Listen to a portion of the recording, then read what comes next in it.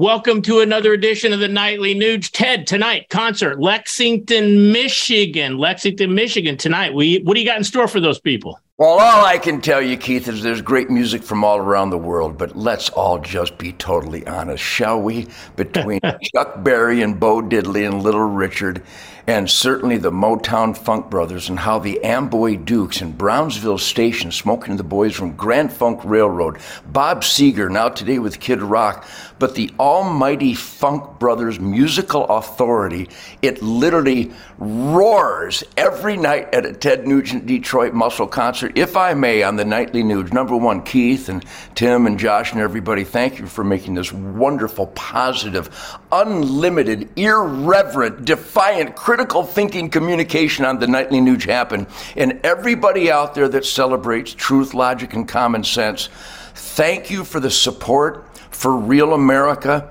And let's make sure that we communicate with everybody we know that there is a Nightly Nuge. And the people that come to my concerts every night, Keith, if you followed me around any given day, tonight in Lexington, tomorrow in Lexington, Michigan, Memphis on Thursday, holy smokes, Steve Cropper is going to join me. We'll talk about that.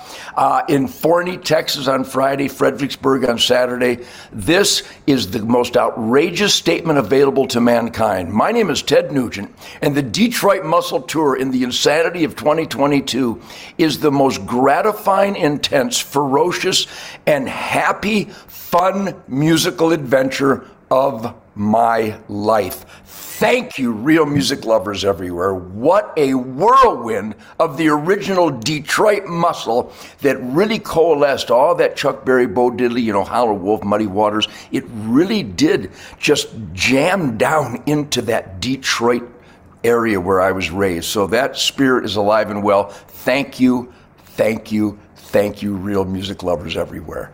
Well, Ted, I'm perplexed this Monday, and I'm often perplexed when I'm looking at the news, but I'm sure you saw this. The CDC, which is the Center for Disease Control, they've kind of reversed course. Their head, Rochelle Walensky, she's ordered a complete overhaul of the CDC in the wake of how that agency handled the COVID-19 pandemic. And what I'm most perplexed about, Ted, maybe you can shed some light. I'm sure me and many of our listeners are the same. So after years of insisting that if you get the vaccine, you won't get COVID, forget the fact that the president got it twice and his wife got it shortly thereafter. But now, according to the CDC, they're no longer going to differentiate between vaccinated and unvaccinated people. You no longer have to quarantine if you're exposed, regardless of vaccination status.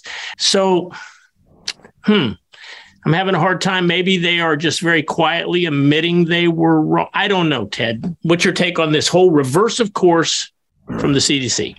Well, be very, very careful that you try to discover any logic in any government bureaucracy, Keith. But obviously, the CDC and the FDA and the USDA, and I'm afraid a huge swath, I don't know if it's the majority, but it certainly looks like the majority of medical and health professionals are lying, because the government right now of the United States and the WHO, watch this guy who's the head of the World Health Organization, watch him speak and find a human being that would trust this guy or Dr. Fauci. And if you get this extreme flu, get hydroxychloroquine, ivermectin, pound zinc, vitamin B12, vitamin D, vitamin C, vitamin A, but hydroxychloroquine and ivermectin that Big Pharma doesn't make any profit on.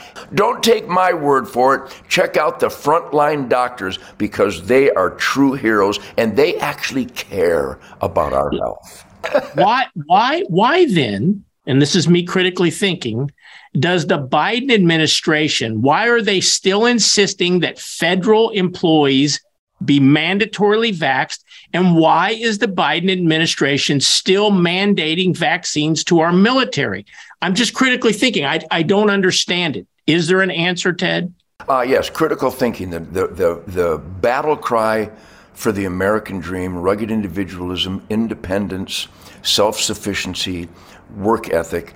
The American dream of being the best that you can be, it includes critical thinking. And I'll tell you why they're forcing it upon federal employees in the military, because they want to get rid of those who critically think, and they want to employ sheep. So breaking today, Ted, the Washington Post has announced that Dr. Fauci is retiring after 50 years of government. Do you think there's any coincidence here with the various lawsuits that are being filed about what some people are saying, the fraud that was committed on the American public through Big Pharma? You notice we haven't seen much of Dr. Fauci now that some of this information has come out, the Pfizer data dump that came out, the enhance of function, the gain of function that they've proven happened at the Wuhan lab, some of the connections allegedly between Dr. Fauci. He's been completely under the radar. Now he's retiring. Last word. Dr. Fauci is an evil, evil man. He has contradicted himself over and over and over again, while human beings have died under his direction.